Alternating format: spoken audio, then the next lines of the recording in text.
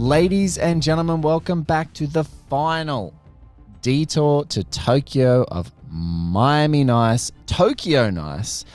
I am one half of your intrepid journalist who might smoke crack in a den with a weird fan of Yakuza just to get more information. Delirious as we are, I am Blake Howard, and this is Katie Walsh. Are we insane or dedicated? Insane. For this episode, we have decided to smoke meth. Just get on the meth pipe, whatever we need to do, but we need to finish this mini-series so we can get back to Miami. So the meth is flowing, and this episode hopefully will be just as unhinged as every other episode so far. Katie, so good to talk to you. We're coming back off of a high, a Black Hat high, a Hemsworth high. That was so fun. Cannot wait for whatever our next live stream event will be. But if we do another live stream, which we will do, you guys have to join. It is like the most, it's the most fun someone can have online, I think.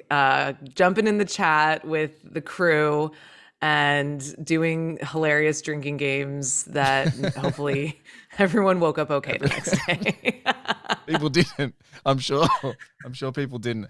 There's a moment in this episode in Tokyo Vice where Jake is like battered and bruised and like showering and just like his whole world is basically ended. And I feel like that's what you're gonna wake up like after a Miami Nice live screening.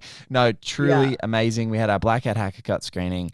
If you guys want to stay in touch and really actually help us steer what we're doing, there is a 1 Heat Minute Productions Discord, which if you're a patron, you'll get access to, and like we have an amazing crew there. It's like our live chat just lives and breathes there. So many of our key crew members are all involved. You'll see the Travis Woodses, you'll see Katie, you'll see Stu and Garth have just popped in there as well as people like Andreas, who's just like creating heat gifts just for fun, and just it's a truly like CK, our intrepid investigator. Oh my God, CK episode. Has so much counter intel. It's wild. It's crazy. It's wild.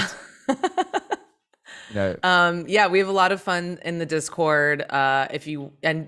Become a patron. It's like so worth it.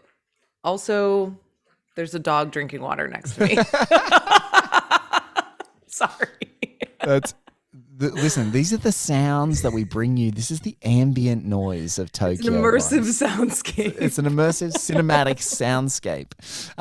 So here we are. We are at the end of the Tokyo Vice series, which I think we've kind of gotten to the point where we can kind of like reflect on the quality of the actual series. We've been talking about episode to episode, and in multiple episodes, we've talked about like what our favorite episode of the series is, like whether it's been worth it or not. I think a little bit, but let's maybe start off. The episode is episode 8. It's an 8-episode series. What we can say now, fantastically and so excitingly, is that they are going to pursue a second series to continue this story. But the final episode, directed by Alan Poole and written by JT Rogers, who also wrote The Test and is the showrunner, is called Yoshino. And so we get here to the end of this series, and I think this is a terrific series, top to bottom. This end episode is so bleak and doesn't end with any kind of rah-rah that I was like, I loved how dedicated it was to telling its story in its way. And was that how you found it going back, Katie? Because I know we've watched this now a couple of times each, both of us, but was that how you found it? Were you satisfied by the end of the series? I mean, it's hard to be satisfied because we don't end up back in that framing device where we started, which is, Jake and Katagiri going into the club and basically Tozawa's guys being like, don't write about our boss. We don't quite get exactly back there, but we're closing the loop. Yes. And it is interesting to talk about like the different directors and what the different directors have brought. And I think that's what's been really fun and interesting about this series is being like, okay, Michael Mann has set up this series. He's given us this extremely Michael Mann-esque pilot where it's fun to see him directing again and seeing what he's doing with these characters and bringing his own auteurist imprint to this story. And how he approaches what we're doing. And then, I mean, I thought this Alan Poole episode was really great. There was a really there was a bleakness, but there was also like a chaotic violence to this episode Yeah. in a way. Like, you know, we saw the Hikari episode where there was like a huge bloodbath and it's kind of almost graceful and intimate, and then here it's just like pure crazy chaos It in is so chaotic. many ways. Like, there's the chaos of, you know, this horrible of the meth event of Jake and Sam smoking meth, and that's a chaotic scene. There's a chaotic scene where Jake gets a beat down. There's a chaotic scene of our young guy trying to cut his finger off. I mean, everything is just kind of like all over the place, and it's spiraling out of control. And it seems like at the end, the only person who's in control is our villain, Tozawa, as Katagiri's lost control, Miyamoto's lost control, and everything is a mess. So it was interesting to see, you know, a completely new director kind of come into this world and tackle this material. Yeah, an hour of, and they pitched to Adam Poole, hey man, we've just got you this job where we're going to unleash hell on basically every character, and we want you to be really in our face with it. Like, just be Right. unrelenting. This is an unrelenting 60-odd minutes of show. And, I think he does a terrific job. Aired originally on the 28th of April. No big news yet about exactly when the next series is in production, but really exciting that it's going back, and clearly the investment, the juice for HBO is worth the squeeze. So excited to see them go back to Japan and go back to Tokyo and start this again, hoping that Michael Mann can now squeeze in an episode. That would be amazing. He's obviously still involved in the series, and when you're an executive producer, a couple of times in recent interviews, you know, with people asking him about Miami Vice, the original TV series, he's like, look, when you're an executive producer of a TV show, you're kind of an executive director. You know, you're involved in casting, and you're involved in scouting locations, and you're involved in the overall themes. And so, like, you know, he talked about his like curatorial imprint on that show, like taking the reins and going, we want this actor, and we want this, you know, we want this location, and we want this thing to happen. So the fact that he's around and at least helped to kind of corral the vision for the show, it was so awesome. But I mean, this is an insane episode. I think is probably the best way that we can sort of start it. So, like, where do you want to start? The end of the last episode, we basically have Sam come to Jake's place after a fallout with Sato.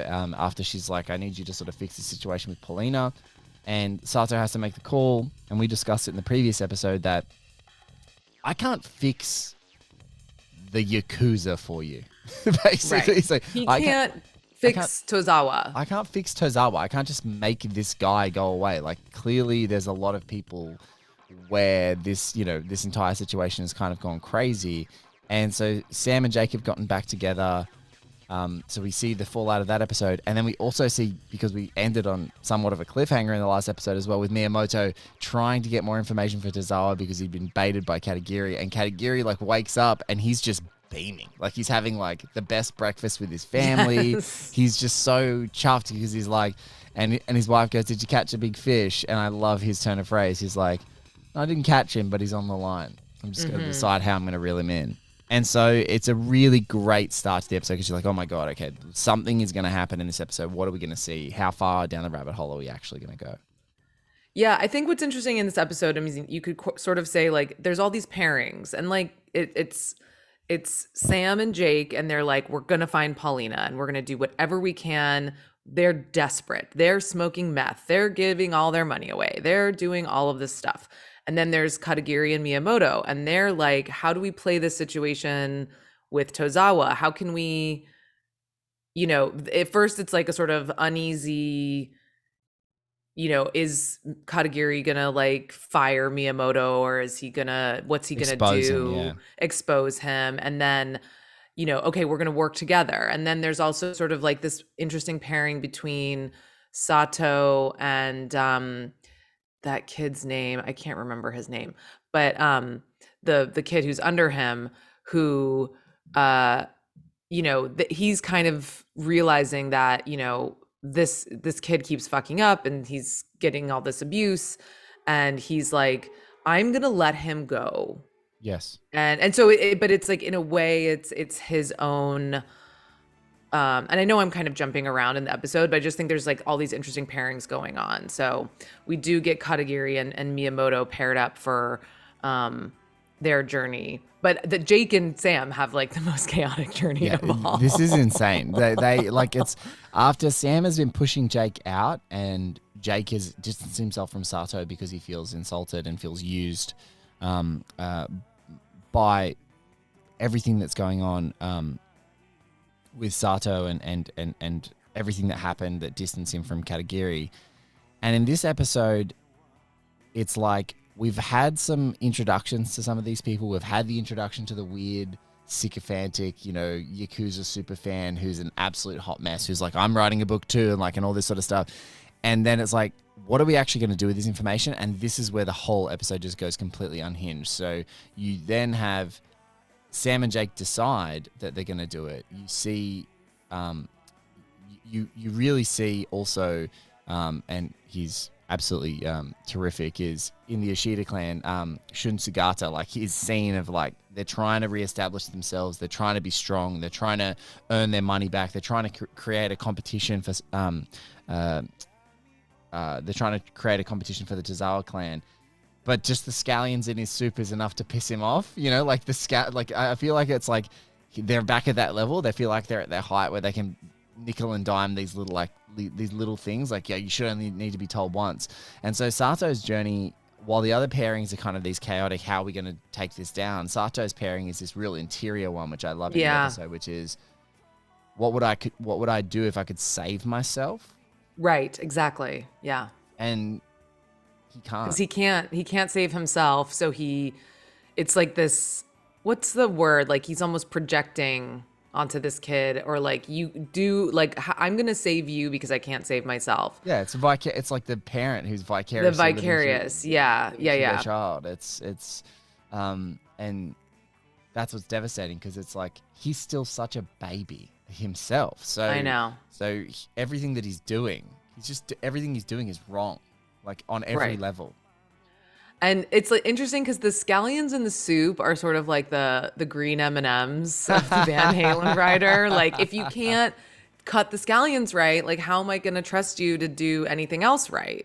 So, but I also felt like that moment where Ishida, Sato's coming in, he's saying, we've got to do these things to innovate, we've got to beat Tozawa. And then Ishida fixates on this scallion thing. And it's like, he knows he's losing control. So like, how he's reverting back to this abusive, hierarchical, he's like, I know what I can do is like go fuck this kid up, and I can't beat Tozawa at selling meth in Tokyo, but like I can exert my control in this like little aquarium that I live in, so it's almost like he feels impotent, and so he has to like go exert his abusive power elsewhere.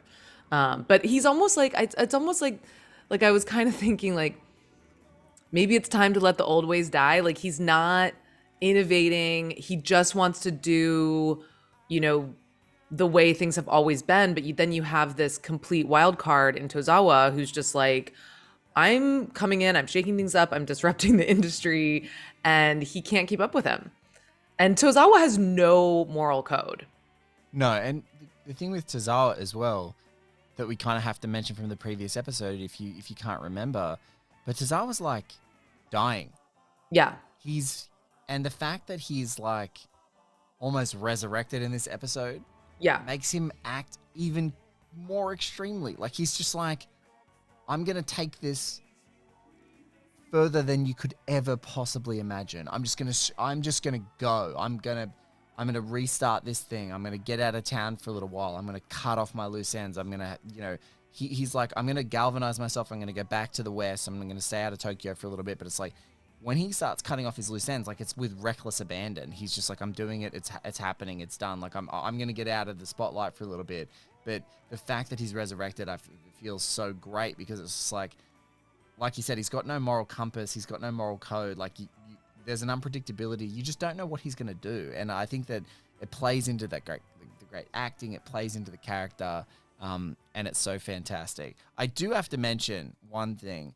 We've been talking about the soundtracks and the needle drops in this show. And I know that we have we've mentioned her in the last episode, Maria Lewis, great friend of everything that we do, friend of both of ours. She wanted me to mention something because she was like, she goes, I love this show. It's like a journalism show. She's like, it's Yeah. really good. I was completely impressed by how great it was. But she did have to say one thing, which I have to go and find the actual drop. She's like, listen, in all this stuff, everyone is so hyper fixated on like the specifics of like, we're gonna drop a song at this moment, we're gonna do this particular needle drop. And she's like, but Blake, there's something really wrong. This show is set in the 90s. Okay? And she's like, and what I'm devastated with in your like Michael Mann universe is that Kelly Rowland's Motivation, which was released in 2011, is the only out of sequence like needle drop. Anachronistic needle drop that happens in the entire series. And she's like, it's so weird that someone was like, we are going to go to a 90s star like Kelly Rowland, but we're going to select a song from her that was done like decades after this. But I think did we talk about this a little bit? Like we did, but it was just the one song in the whole series. It's the mood. Yeah, it is funny that they're like going for like that's the only one that they do. It's the only one. And it would be, I mean, music supervisor, get at us. Fail at One Heat Minute, but that would be interesting to ask about. But, you know, maybe there's like, I don't know. I'd have to look more into like this song in the specifics, but maybe it was like the one thing that they could license. Yes, the one song she's allowing. The one thing they're like, we need something that sounds like this, but we're just gonna, I don't know. It'd be interesting. I can't speculate too much. But that is funny that Maria brought that up.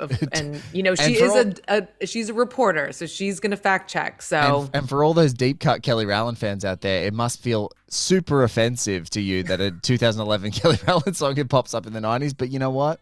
That's her vibe. Kelly's getting paid. Kelly's getting HBO money, and that's her vibe. So that's good. That's all we can be happy about.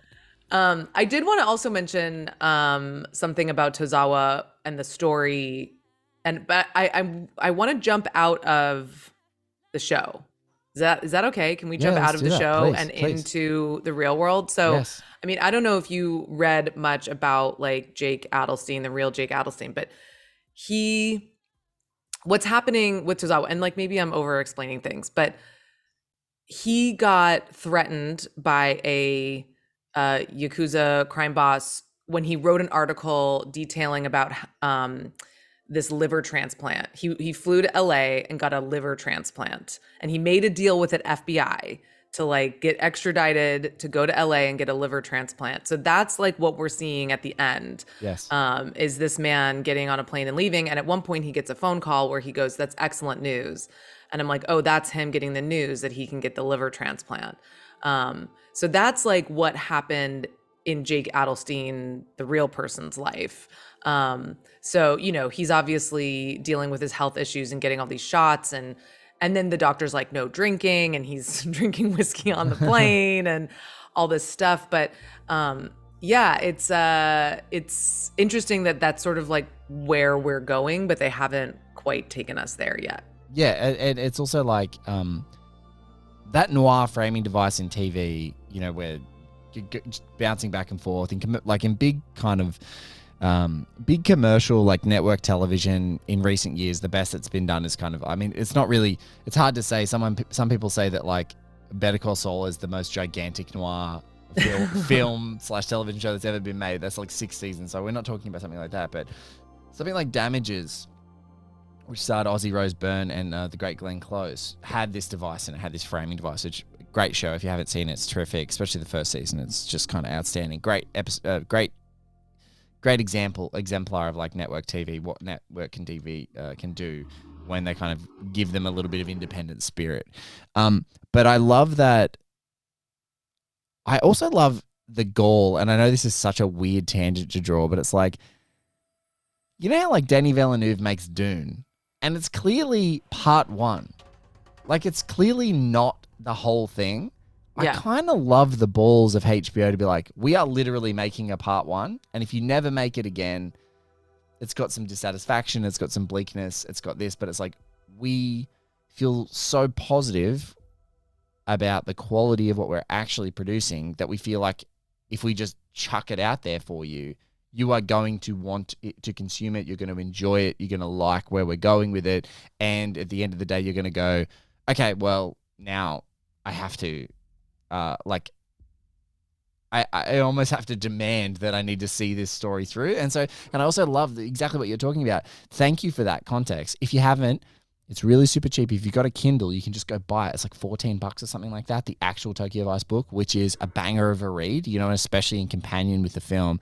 Especially in companion with the series. If you want to check it out, I would strongly recommend it. But I also love that they're kind of a bit cagey about what that stuff is, because they're kind of ballsy. They're like, they want us to experience Jake finding out why he went away, finding out what he did. Maybe there's a transcontinental kind of like collaboration of getting a story from like an insider in the States and utilizing his American currency as a journalist to like get a story and then come back and start writing about him in conjunction with all the stuff that we're sort of seeing laid the platform for with Paulina and all those sorts of things and the other interconnections of this whole Tozawa. Some of his other services that aren't just selling meth, which is like high-end prostitutes on boats and doing all these other things. So I think it's like the way that he's starting to build the full scale of the Tozawa thing, but also us just getting teased for the next series is kind of pretty cool.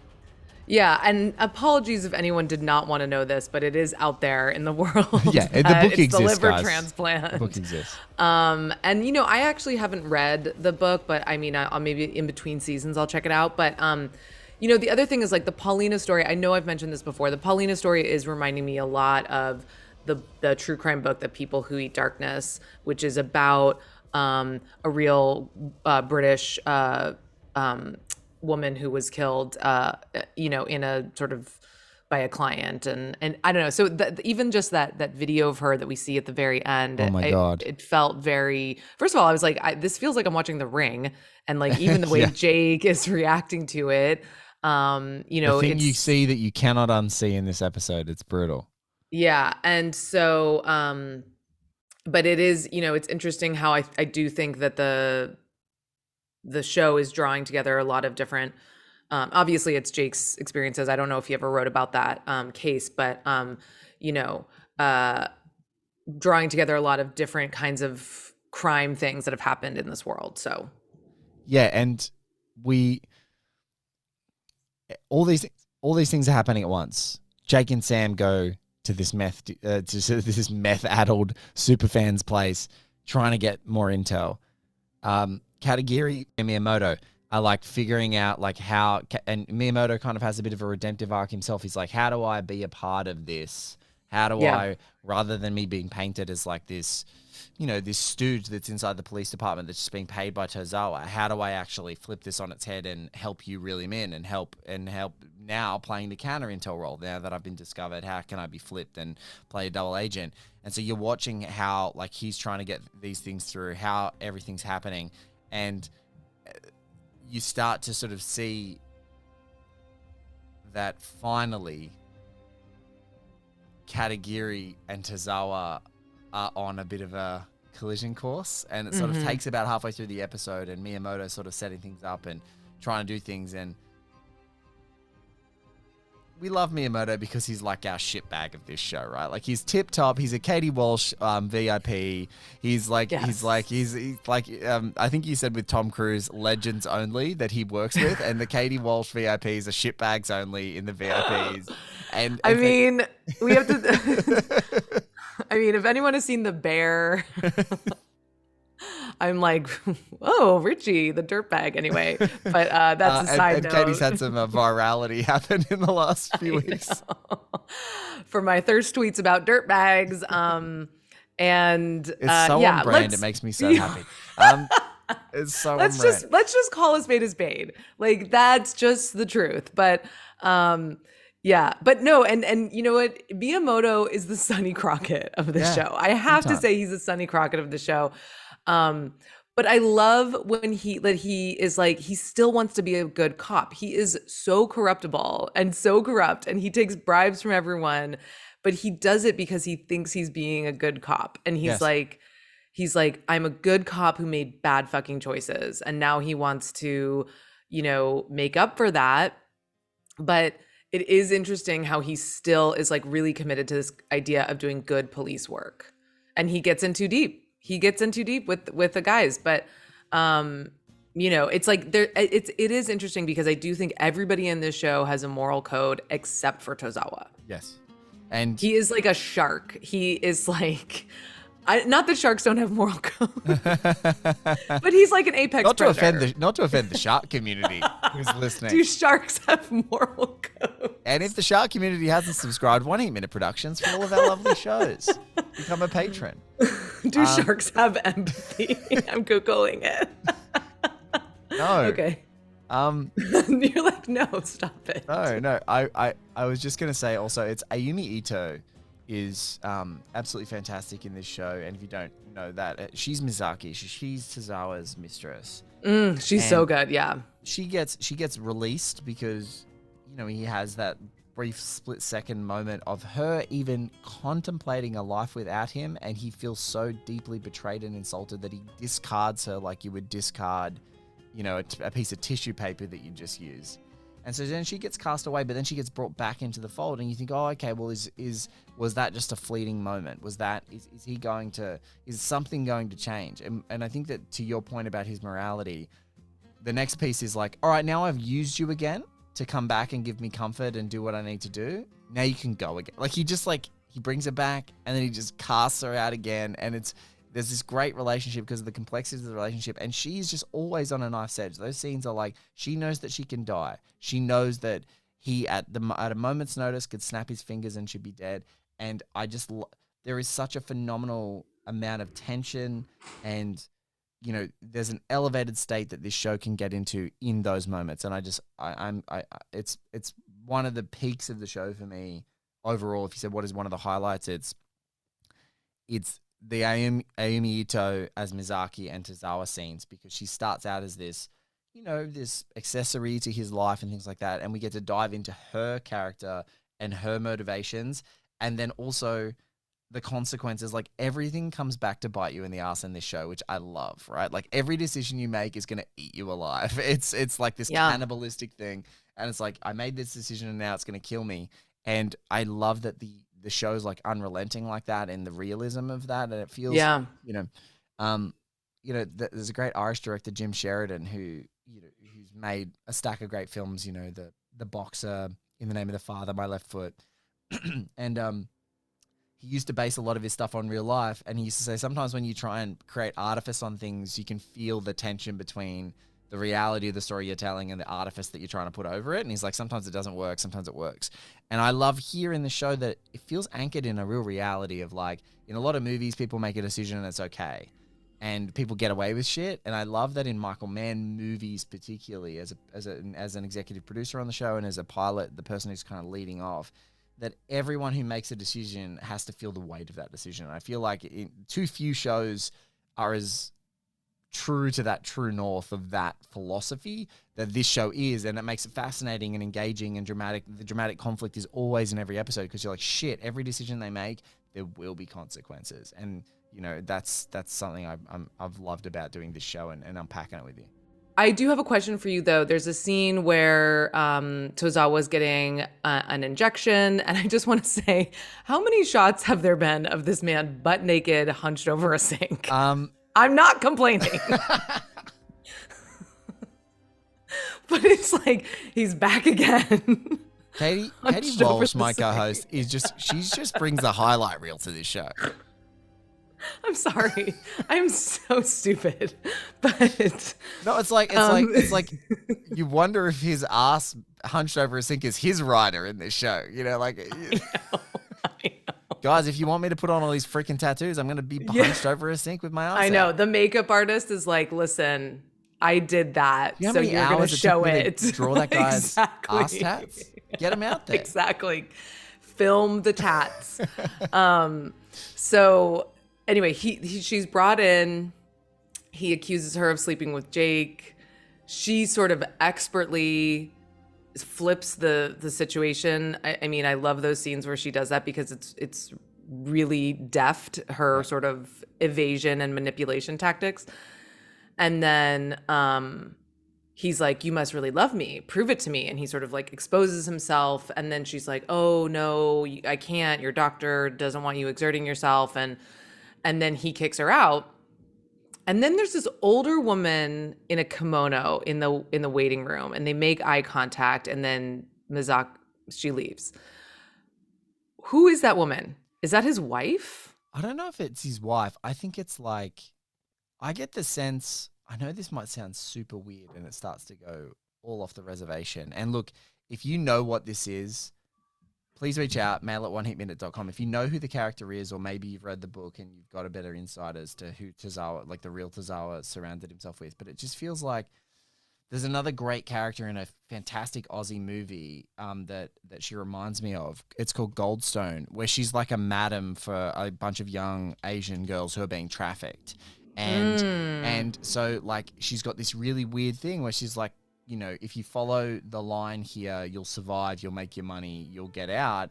And the young character that this Chang Pei Pei plays Mrs. Lau, so she's like kind of like the madam, the kind of wrangler of these young girls who are being trafficked. And Michelle Lim Davidson plays May, who's this girl who's being trafficked in Goldstone. And that's what this lady reminds me of. It's like this weird thing where she's got into this like Stockholm Syndrome relationship where she's got this caring, maternal almost instinct for Tozawa, and he's an absolute shark. So I've always thought her as like a motherly figure that has this weird skewed morality of herself, which is like, how do I care for my sort of son, if you like, which is Tozawa, and it's to keep his mistresses in line. And so I don't actually know. She's like a mother figure. A mother figure is how I've always interpreted her, because she then has, that's what makes her so weird, is like, is she like an old school mistress of, you know, maybe someone who's been in the lineage of this clan, so she keeps them done. And like Iceberg Slim, the famous Iceberg Slim book Pimp, calls this woman, and you know, apologies for the offense, but that's the bottom bitch. That's your like top whore. And she's retired to keep the others in line. And so that's how I'm like, there's a weird maternal inflection to that kind of character. And I'm like, I don't know if she's like a madam. I don't know if she was like once the best girl in the stable and she's kind of aged out.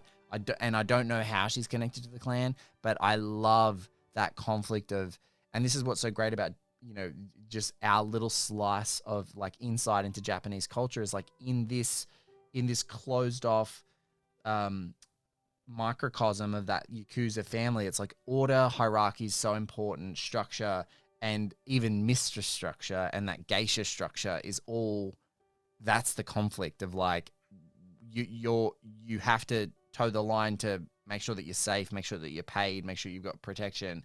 But some of it requires, you know, manipulation and basically squashing people's emotions and getting them to just be getting them to just do things they absolutely don't want to do. Yeah. And you know, when you see her, she's wearing like a very traditional kimono. And so I initially thought, kimonos, hottest piece of clothing ever. I do. Ever. I wish I could wear one. I wish we could wear one. I think we need to show one. We need to show Miami Vice kimonos in our merch store with our faces on the back. No, but so she's wearing a kimono, and I was like, my initial reaction was, oh, she's a geisha.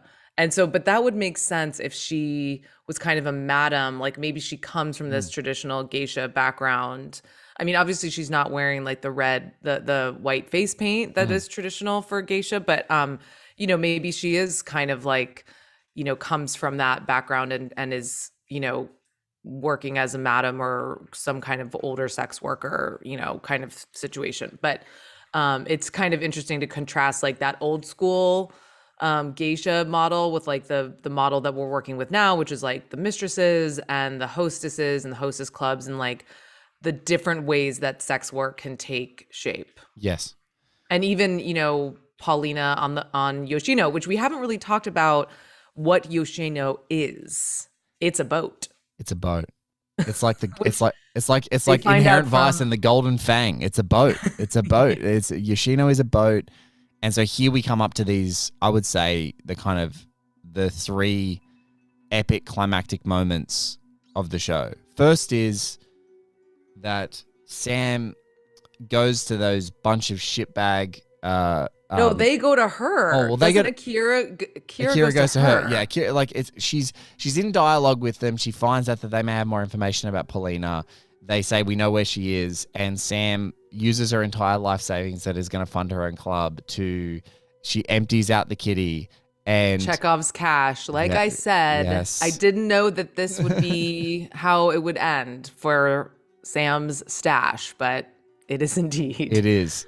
So she tries to bargain with these working boys, and they manipulate her, and they take the money, and she is none the wiser about what has happened to Paulina in that moment. What kills me in that scene is like you see Sam's desperation because she's making all these like out of pocket decisions. Like Akira runs up to her, he's like, "Oh no, they called me. They said they need 10 million yen. What am I gonna do?" And then she's like, "Okay, I'm gonna go get the money." She comes back, she meets him. She's like, "Show me that you have her. Like, give me her, and then I'll give you the money." And these guys are such fuckboys. And they're just like, no. And then she's like, proof of life, like ask her this, ask her that. And they're just like, no. And then how did they get the money? They literally just throw her on the ground and grab it and snatch it. It's a snatch and grab job. And she's like smart. She realizes they don't have Paulina. So then they're just like, they just grab it and go. They're such little shitbags. We hate them. And it's also another thing of Sam of like, and I love this like fish out of water, the cultural clash that's happening. It's like, you're a woman in a foreign country holding a bag of cash. It's like all the things they tell you on every travel advisory not to do. She's gotten too comfortable. She's so comfortable in this situation where she's had these protections, she's had these things, and especially Sato's relationship, of like, killing off this threat to the revealing of her identity or her own extradition back to the United States and all this stuff. It's all, she's way too comfortable and she just does it. And it's this devastating thing. And can I tell you, and this is like a bit of inside baseball for us, but when Katie and I first got these screeners, my episode link for this show continually ended just when Paulina was kidnapped. Like it ended in the 38th minute of this show. Like it just ended over and over. And I was like, oh, and I had to like, I deleted all my cookies and I did all that stuff so that I could continue to watch it. I've got quite a good like screen set up. So I was like, I kept going, oh my God, I can't believe the show ends like this. This is like so bleak. Like there must be 3 more episodes. What the hell's going on?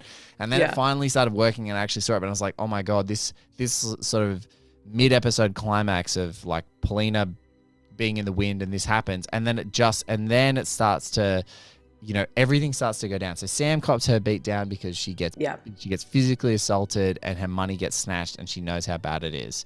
Jake goes back to his apartment and he cops an absolute beating for his troubles of continuing to dig up stuff with Tozawa because obviously the Yakuza super fan starts to reveal that like, hey, this guy came to my place and like smoked meth and stuff and was asking questions and like. I also think the Misaki has asked him not to go after Jake and that it would be a bad look, but I think he does it anyway. Yes. And it's like, we're not going to kill him. Like they pull out a knife and then they're like, no, we're just going to scare you. Don't fuck with us. Yes. So, yeah.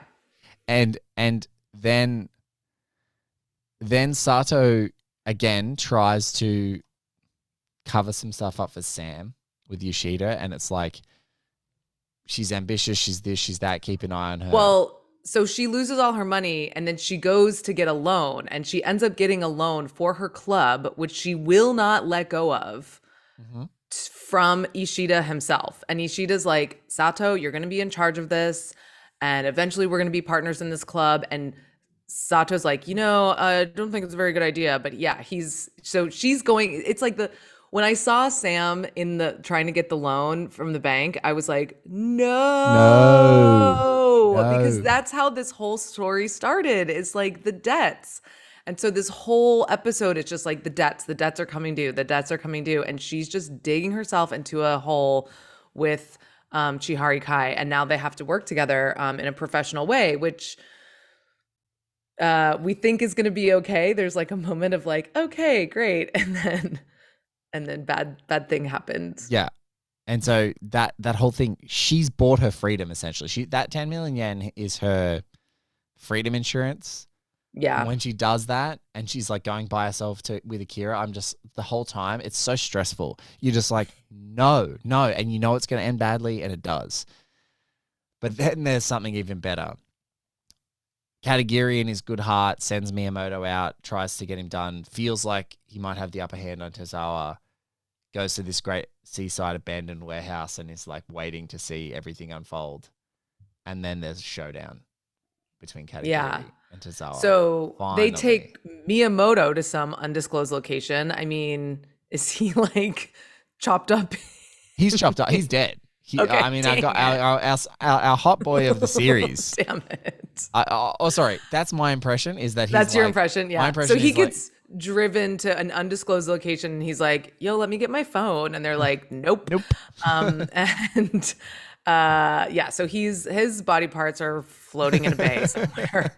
And then Tozawa confronts Katagiri at the other location, and he's like, I'm not going to have two big detectives go missing on the same day because that would look sketchy, but you are not coming after me anymore. Yes. And I'm going to kill your family, your sweet family that we saw in the beginning of this episode. If you come after me, I am going to kill them in 20 minutes. Yes. And I mean, Ken Watanabe's performance, the way he sells the devastation and the horror in that moment is incredible. Yes. It's the guy who's beaming at that breakfast table in the morning with this sunshine of his family and all this possibility of doing good. He all of his age and all of his years, all that weariness that he can just conjure. There's almost no one better. He's so goddamn good. It is outstanding. Yeah. And we see that he's dejected. He's gone. Miyamoto, fish bait in a Tokyo Bay. Done. Finished. Sato and Sam kind of looks like it's on the up as far as like, hey, Ishida said that I got to kind of oversee all of this. I trust that you're going to do well. They leave each other. And then Sato's own feeling of invincibility comes back to bite him in the ass, where the guy who is part of the Ishida clan, who he beat up in a previous episode, sneaks up behind him and knifes him in the guts. And we're left with him. Like prison yard shanks him in the guts. Yeah. Leaves him bleeding out on the street. And do you feel like he's gone in that moment? I think he might be. I don't know. I mean, it's a really bad stabbing. Yes. It's stabbed in the guts. It sucks.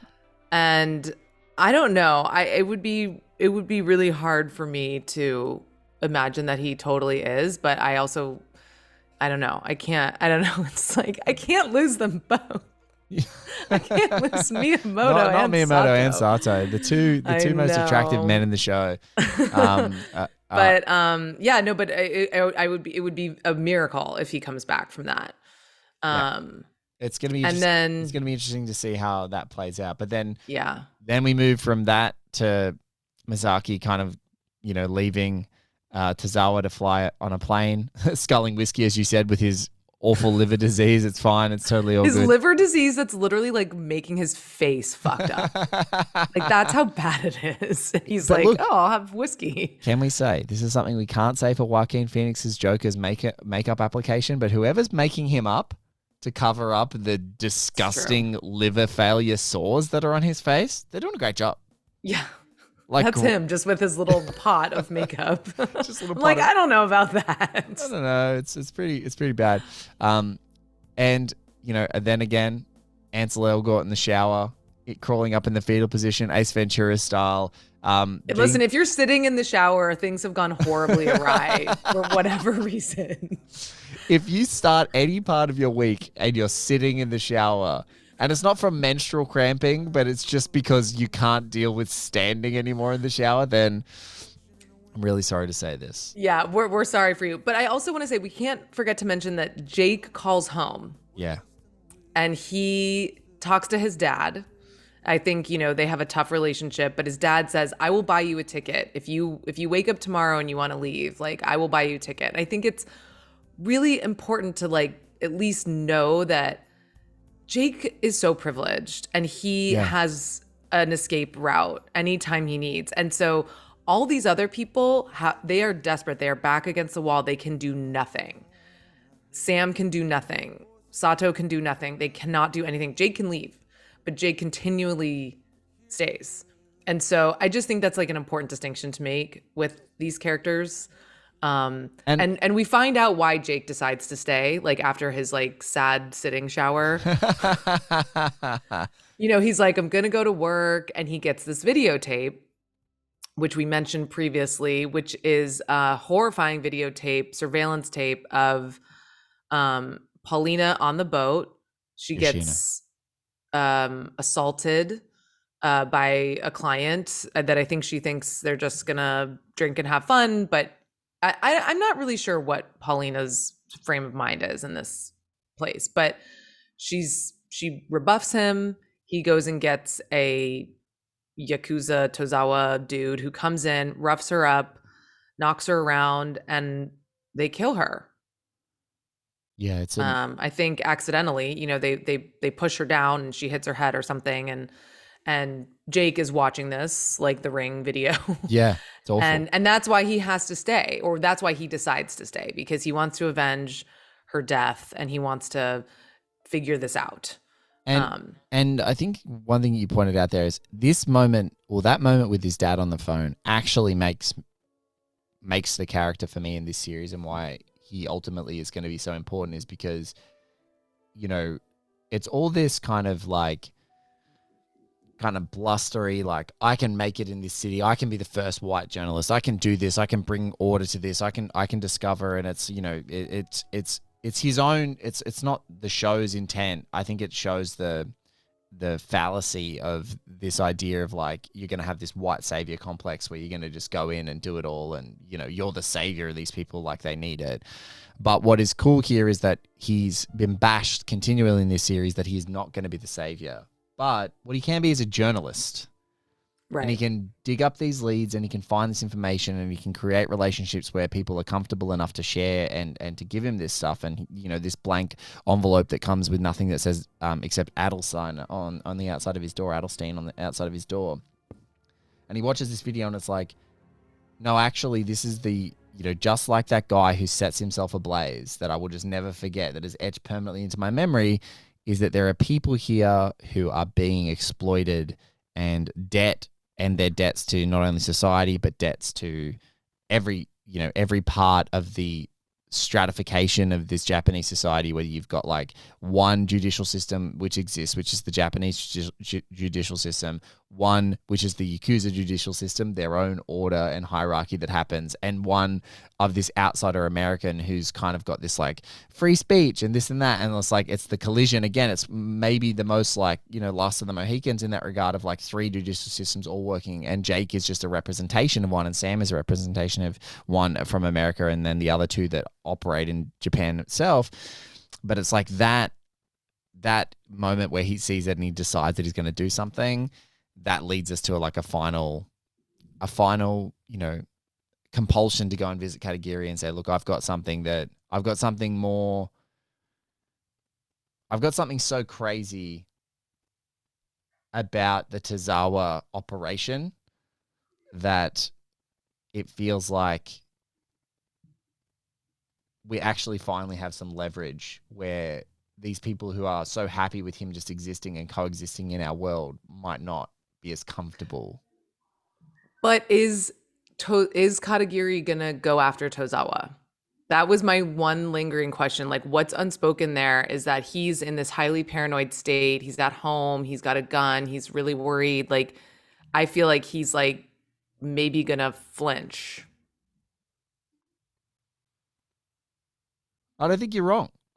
I think what's great about the ending of this show is that he might flinch. I think the only thing that we've got comfort in is that from that framing device in the very first episode, whether that concludes in the second series, it's like, it feels like, and whether that part of it's already been filmed with Michael Mann, it's just like, you feel like if he is going to flinch, they've just got to, they've basically got to do what they tried to do at the beginning, which is slowly eat away at the edges Yeah. and work from the very outer layer, and then slowly, like a spiral, ascend this kind of spiral to get to Tozawa. And you can't cheat any of those steps. You have to go, Yeah. this is one thing. Let's get the boat operators. Let's get that guy. Let's get this murder. Let's uncover this story about his physical weakness, which maybe will cause discord in the entire Yakuza Yes, community. it'll It's weaken like, his power. and it feels like what has happened is it's taken 8 episodes and nearly 8 hours of the show working to this, which is like, you can't cheat this. There's no cheat. It's like literally non-stop work, writing story after story, getting evidence after evidence, emboldening new people to come forward to save themselves, like they tried to do with Miyamoto. But again, Katagiri had the same problem, which is like, I've got Miyamoto on the line, and instead of like going to the outer layers and trying to, operate, or taking him out of the equation and then just eating, it's like he and Jake have both, Jake in a much more macro, like crazy full-on way, and Katagiri in what he feels is a more controlled way, have both tried to skip to the boss level, and Tozawa just keeps like going, nah, you're not ready. Like, you can't take me down. You can't touch me.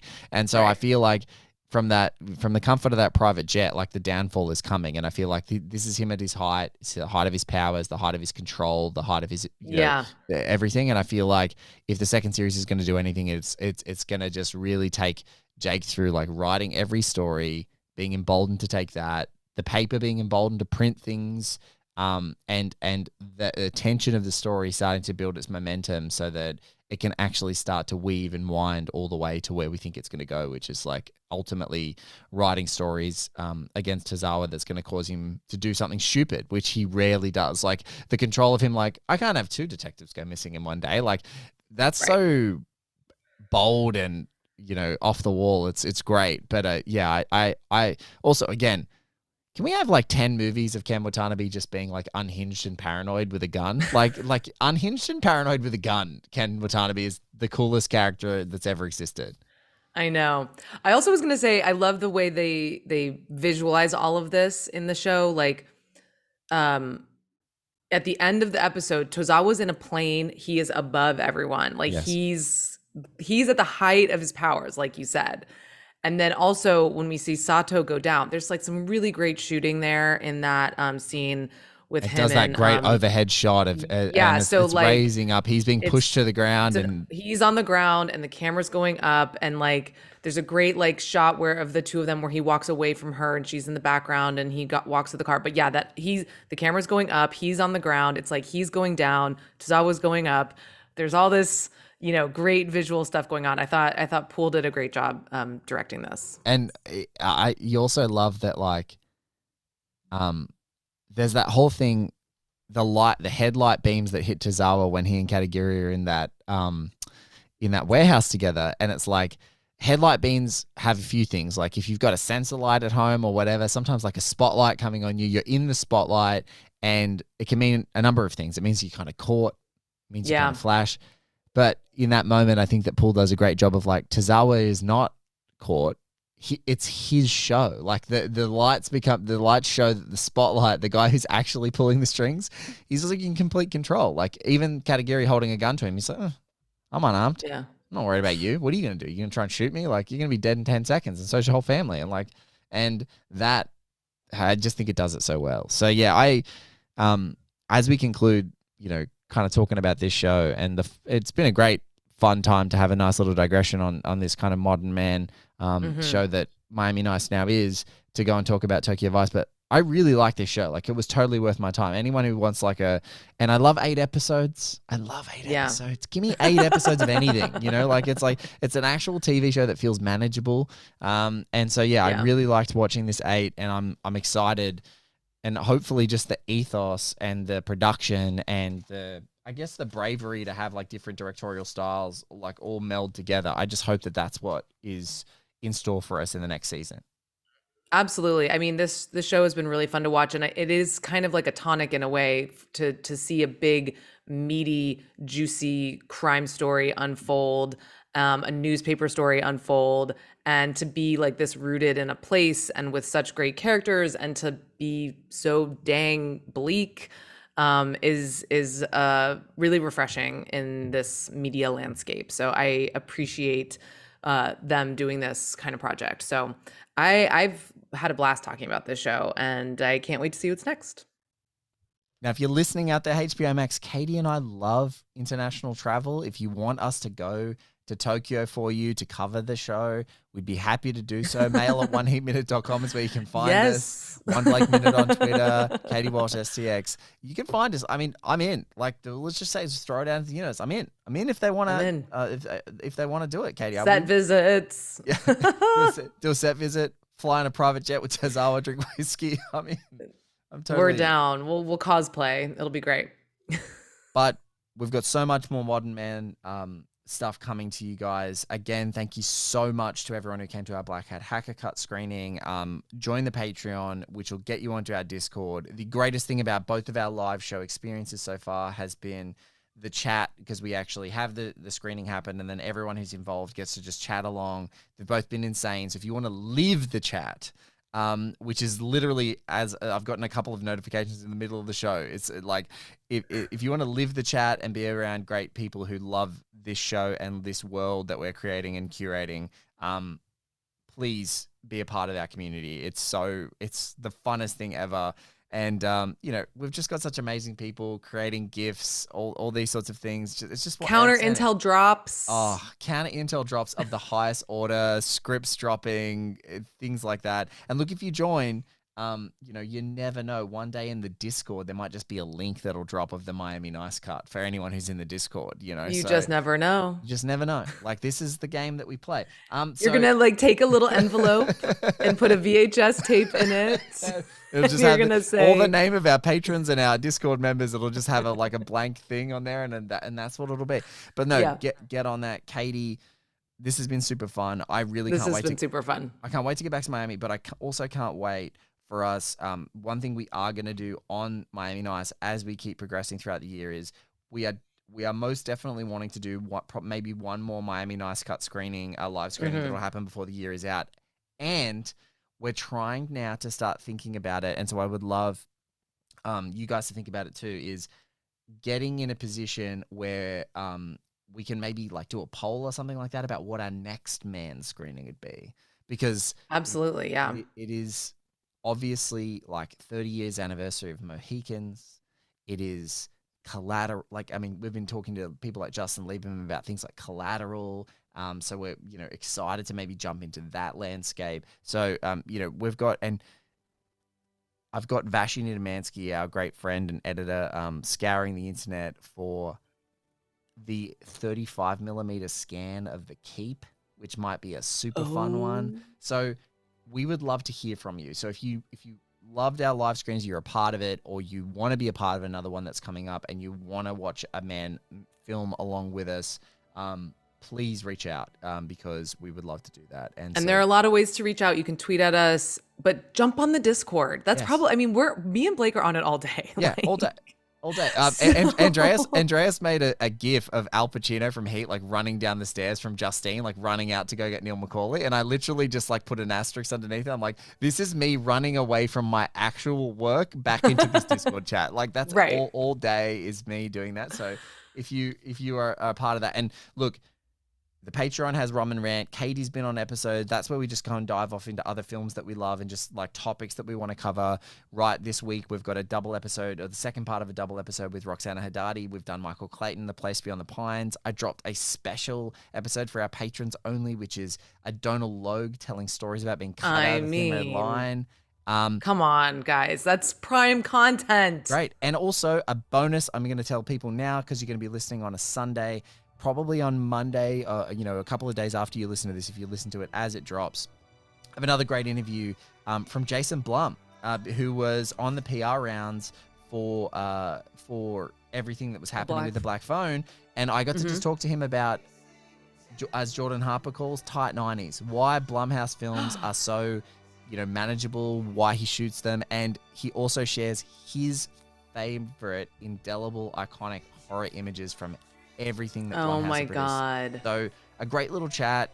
Really I love tight 90s. I love a tight 90. You know what he said? He goes, Blake, I'm so glad you said that. At Blumhouse, we don't even want to shoot a script unless it's less than 102 pages. He goes, I will give them 102. I'm like, slow clap. Music to my ears. I'm like, how long is this? 98 minutes? Fuck yeah, baby. Like, I was so happy. So, no, it was a good little chat. They're on the victory lap about that movie. The movie's terrific. There's a great chat with Scott Derrickson that's also popped up in the feed as well. So lots of cool new stuff coming up. And Katie and I will obviously be going back to Miami. We've got great guests coming up, all Modern Man stuff. We're going to try and get Ryan Swen on, who did a Black Hat cut. We're going to talk to him. We still are overdue on a Travis Woods on a Miami Nice. Yeah, I think Travis was like one of the first people we wanted to have on, and it's been like 2 years. We'll make that happen. And then our very special One Thief Minute episode, which is now growing, exponentially with guests. Jim Belushi was a star of the movie, is in it. Scott Derrickson talks about Thief, he'll be in there. Walter Chaw will be in there. Bill Abiri will be in there. Best-selling New York Times bestseller Sean Cosby is in there. William Boyle is in there. Jordan Harper, Jen Johans, Travis Woods, Jedediah. God, this crew is good. Yeah, it's good. So we've got an amazing lineup of people that are going to all be there to celebrate the life of James Caan. Amazing.